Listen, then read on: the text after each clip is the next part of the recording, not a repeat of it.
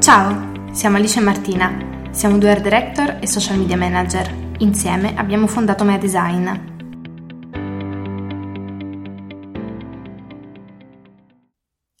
Il titolo del podcast di oggi è Chiara Ferragni rinuncia alla Milan Fashion Week. Come sempre iniziamo dal dirvi da dove deriva questo titolo. Qualche giorno fa Chiara Ferragni ha fatto un annuncio ufficiale sia tramite stories che tramite un post su Instagram annunciando appunto che dopo ben 10 anni non avrebbe partecipato alle sfilate della Milano Fashion Week. Ovviamente il motivo è chiaro,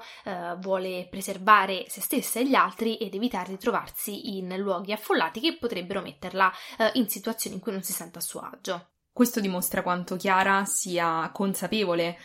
di quello che è il suo valore più importante, quello da proteggere maggiormente, ovvero la coerenza. L'abbiamo vista protagonista insieme a Federico durante il lockdown a livello proprio di paladini in qualche modo della giustizia di questo Covid e di conseguenza è più che normale che lei debba portare avanti un comportamento che sia quanto più rispettoso delle norme possibile, nonostante comunque per lei sarebbe un ambito lavorativo dove avrebbe tutto il diritto di poter andare. Chiara infatti durante questi mesi è stata praticamente ineccepibile. Durante il lockdown ha sempre rispettato, come giusto insomma che sia, le normative, ha sempre invitato tutti a farlo, ha sempre invitato ad indossare la mascherina, ha organizzato raccolte fondi per organizzare ospedali e anche tutte le sue vacanze si sono svolte in Italia, perfettamente in linea con le normative e insomma le restrizioni anche che un periodo del genere comporta e ha sempre rispettato tutte le regole dando un esempio perfetto. C'è da dire che secondo me l'ha anche fatto in maniera un po' al di sopra del necessario, nel senso è stata molto meticolosa in questo aspetto, quindi sicuramente è qualcosa che le sta a cuore, su questo noi chiaramente non dubitiamo assolutamente, però è anche vero che questo ha giovato giustamente alla sua immagine, quindi anche solo l'abbia fatto anche per una questione giustamente di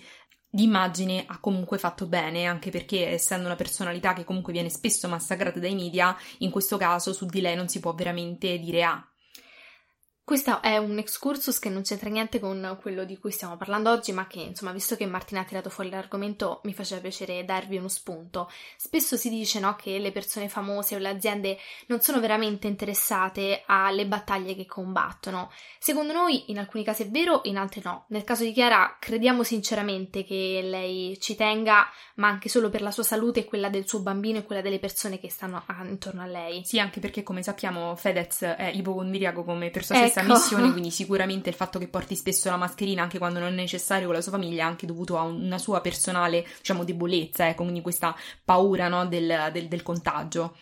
Uno spunto che vi voglio lasciare è: importa veramente così tanto il motivo per cui si fa, se poi l'obiettivo è comunque il bene della collettività? Secondo me, non lo so, lascio a voi la palla e la riflessione. Andiamo avanti ora con il nostro podcast. Chiara ha fatto delle vacanze molto controllate in Italia, ci stavamo pensando prima e ne siamo quasi sicure che lei non abbia mai lasciato l'Italia se non una piccola, diciamo, fuga a Lugano qualche tempo fa. Sì, ma per una questione medica del cane di Matilda. Insomma... Quindi in realtà lei di fatto non ha mai lasciato l'Italia nonostante fosse possibile, ecco perché nemmeno dobbiamo andare nell'opposto, cioè non è che dobbiamo per forza avercela con chi magari ha passato le vacanze in Grecia o in Spagna. Se era legalmente fattibile, poi... Il buon senso è diverso per ciascuno di noi, l'importante è che legalmente fosse possibile e lo era. Tuttavia lei ha deciso di non farlo, sicuramente perché appunto ci tiene alla sua salute, al suo lavoro e alla sua famiglia, ma anche sicuramente per un ritorno d'immagine importante che non è da criticare, cioè noi con questo non vogliamo dire niente di negativo, anzi ha fatto benissimo perché comunque dare il buon esempio, che tu ci creda o lo faccia per altri motivi è irrilevante, l'importante è l'obiettivo che lei raggiunge perfettamente. Quindi andare alla Fashion Week effettivamente sarebbe stata solo una cosa controproducente per lei, perché dopo mesi e mesi e mesi di storytelling, di narrazione che comunque hanno seguito ovviamente un filo logico, lei non è mai uscita dal seminato, ha detto che sarebbe stata in vacanza in Italia ed è stata in vacanza in Italia, ha detto che avrebbe rispettato le regole e ha rispettato le regole, addirittura ha fatto, cosa che praticamente non ha fatto nessuno, il tampone in Sardegna prima di ripartire, nonostante avesse un aereo privato, per essere sicura di non spargere il virus. L'ha fatto lei, l'ha fatto Federico, l'ha fatto addirittura Leone e tutte le persone che erano insieme a lei. C'è da dire che oltre alla paura di ammalarsi per, diciamo, una questione meramente, insomma, di salute, c'è anche da dire che ovviamente prendere adesso una malattia del genere che genera tanto caos e in generale tanta ansia tra le persone sarebbe anche un problema per il suo lavoro, perché è vero che lei adesso deve rinunciare a 1 o 2 settimane di Fashion Week, ma è anche vero che se puta caso dovesse per qualche ragione contrarre il virus, praticamente dovrebbe disdire tutti i suoi impegni da qui ai prossimi 2 mesi, senza considerare che la massacrerebbero a livello mediatico. Nonostante questa scelta, però, chiaramente Chiara ha necessità di muoversi su 2 fronti, quindi è sempre stata estremamente rispettosa e accorta a far passare un messaggio positivo per tutte quelle che sono le norme da rispettare per non contrarre il coronavirus, ma dall'altra ha cercato sempre di sostenere in maniera molto forte l'Italia e la sua economia. Ci basti pensare a tutte le vacanze in Italia, al fatto che sta visitando le città per dargli ancora più visibilità e notorietà, eccetera, eccetera. Soprattutto il settore della moda e del turismo sono quelli che lei, giustamente occupandosi di questi 2, ha più aiutato. In estate ha fatto vacanze soltanto appunto in luoghi italiani, quindi è andata a Gifted, quindi vacanze diciamo in qualche modo offerta da hotel, da strutture varie, e adesso ha dichiarato che indosserà gratuitamente alcuni dei look dei suoi stilisti preferiti, nonostante magari da casa, per comunque partecipare con il pensiero e con il cuore a questa Fashion Week milanese. La moda è uno dei più grandi motori dell'economia italiana e questo non bisogna scordarselo, quindi ci sono state molte persone che hanno criticato la Fashion Week, il fatto che la Fashion Week si possa fermare. Esatto, però in realtà è un'esigenza, l'Italia ha bisogno di ripartire e la moda è uno dei suoi motori più grandi e più forti, e quindi il fatto che Chiara lo voglia sostenere in maniera così pulita e anche, insomma, sincera è veramente, secondo noi, un gesto da apprezzare. Chiaramente il primo impatto di chi legge questo post è un po' come a dire: ammazza, brava, ci indossi questi vestiti gratis, vuoi pure l'applauso? Chapeau. Cosa che per esempio potrebbe aver pensato mia mamma quando mi ha dato questa notizia sconvolta, fa: ma tu che cosa ne pensi di questa cosa che lei indosserà vestiti gratis? Ovviamente da chi non è nel settore o chi se ne intende poco o chi magari non è interessato all'argomento e quindi lo legge ma poi non è che ci sta troppo a pensare, può sembrare una cosa effettivamente inquietante, nel senso, io addirittura ti faccio questo regalo, no, di indossare gratuitamente dei vestiti quando noi magari tra mille virgolette poveri comuni mortali ce li compriamo, no? Eppure, se voi ci pensate, i brand che di solito la pagano centinaia di migliaia di euro in condizioni normali avranno la possibilità di beneficiare della sua vetrina mediatica gratuitamente. La cosa importante che noi vi ripetiamo allo sfinimento è che gli influencer sono delle persone, sì, nel loro privato, ma nel momento in cui assumono il loro ruolo lavorativo, che è appunto quello dell'influencer, del content creator, nel suo caso più imprenditrice diremmo che semplicemente influencer,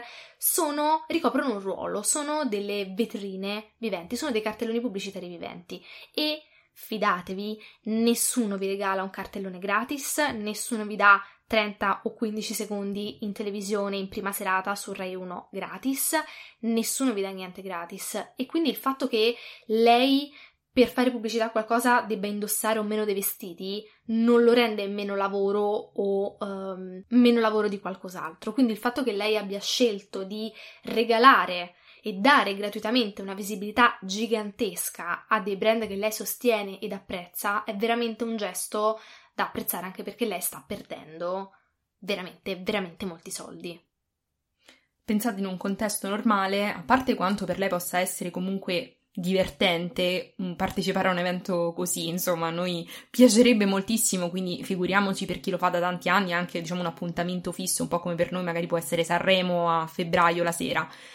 Non solo, ma perde anche l'opportunità di tanti eventuali contratti lavorativi, perché immagino che quando si va a fare questi eventi si fa anche networking, quindi si conosce tanta gente nuova, e perché a Ferragni il meccanismo funziona nella medesima maniera, magari insomma le persone non si interfacceranno direttamente con lei ma con il suo team, ma comunque lei è presente e porta avanti anche il suo brand. Tra l'altro quest'anno stavamo vedendo prima che Chiara Ferragni Collection comunque è presente comunque nella Milan Fashion Week, ha lanciato la nuova borsa, quindi insomma avrebbe potuto trarne molto vantaggio e ha deciso di non farlo per uno scopo molto più elevato, sia di non partecipare a eventi dove sono rischiosi degli assembramenti, ma per uno scopo in realtà ancora più alto, cioè quello di aver capito che l'immagine è la cosa più importante, che la coerenza è fondamentale ed è la cosa più importante da proteggere. Lei, facendo questa scelta e articolandola in questo modo, ha fatto centro, perché da una parte rimane pulita, no? E rimane coerente al 100% con quello che ha sempre detto. Il virus esiste, è pericoloso, dobbiamo stare attenti e quindi evita i luoghi affollati. Ma dall'altro canto le si potrebbe dire, però se tu non vai alla Milano Fashion Week, la gente come campa? Ci sono i lavoratori, ci sono i sarti, ci sono le persone che lavorano dietro l'enorme patina scintillante della Milano Fashion Week, e comunque riesce a sostenere tutti i lavoratori del mondo moda e il business moda, ma da dietro le quinte, facendo una pubblicità spaziale a tutto ciò. Quindi veramente complimenti, secondo noi, a questa attività di comunicazione che... Quindi in pratica ha deciso di regalare il proprio spazio pubblicitario, un po' come se Rai 1 decidesse nel suo momento di massimo guadagno, che può essere appunto Sanremo, mettiamo pure una fiction di punta, e decidesse di regalare quello spazio pubblicitario. Sì, magari a tutti i piccoli imprenditori che si trovano in difficoltà in questo momento. Fidatevi, non lo farebbe mai. Ma mai. Nessuno lo farebbe mai. Eppure Chiara, che ha la stessa portata, anzi probabilmente ad oggi sono più persone che guardano le sue storie che Rai 1, magari non proprio nelle serate di punta, ma comunque tendenzialmente probabilmente sì, e ha fatto una cosa che non le ha richiesto nessuno e che le porterà un goal, diciamo, pazzesco. Secondo noi quello che attira moltissime critiche è il fatto, in realtà quello che stavamo dicendo all'inizio del podcast,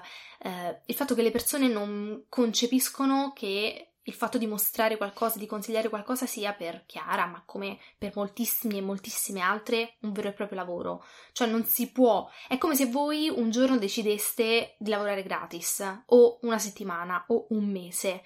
Sono scelte che non tutti si possono permettere di fare, chiaramente lei se lo può permettere, ma sono scelte che non tutti farebbero, cioè quello è il suo lavoro, voi lo potete condividere, lo potete apprezzare o meno, potete ritenerlo stupido, sciocco, frivolo, ma è un lavoro, è un servizio che lei di solito fa a pagamento e che in questo momento per la settimana della moda sta offrendo gratis. E secondo noi nel momento in cui c'è un'iniziativa che sostiene l'Italia, le bellezze italiane e in questo caso la moda italiana nella nostra economia, perché non fare un applauso, insomma, e ringraziare che ci sono ancora persone così. Grazie per aver ascoltato il nostro podcast. Se volete saperne di più su di noi o su cosa facciamo, seguiteci su Instagram al profilo meadesign.agency. Alla prossima! Ciao!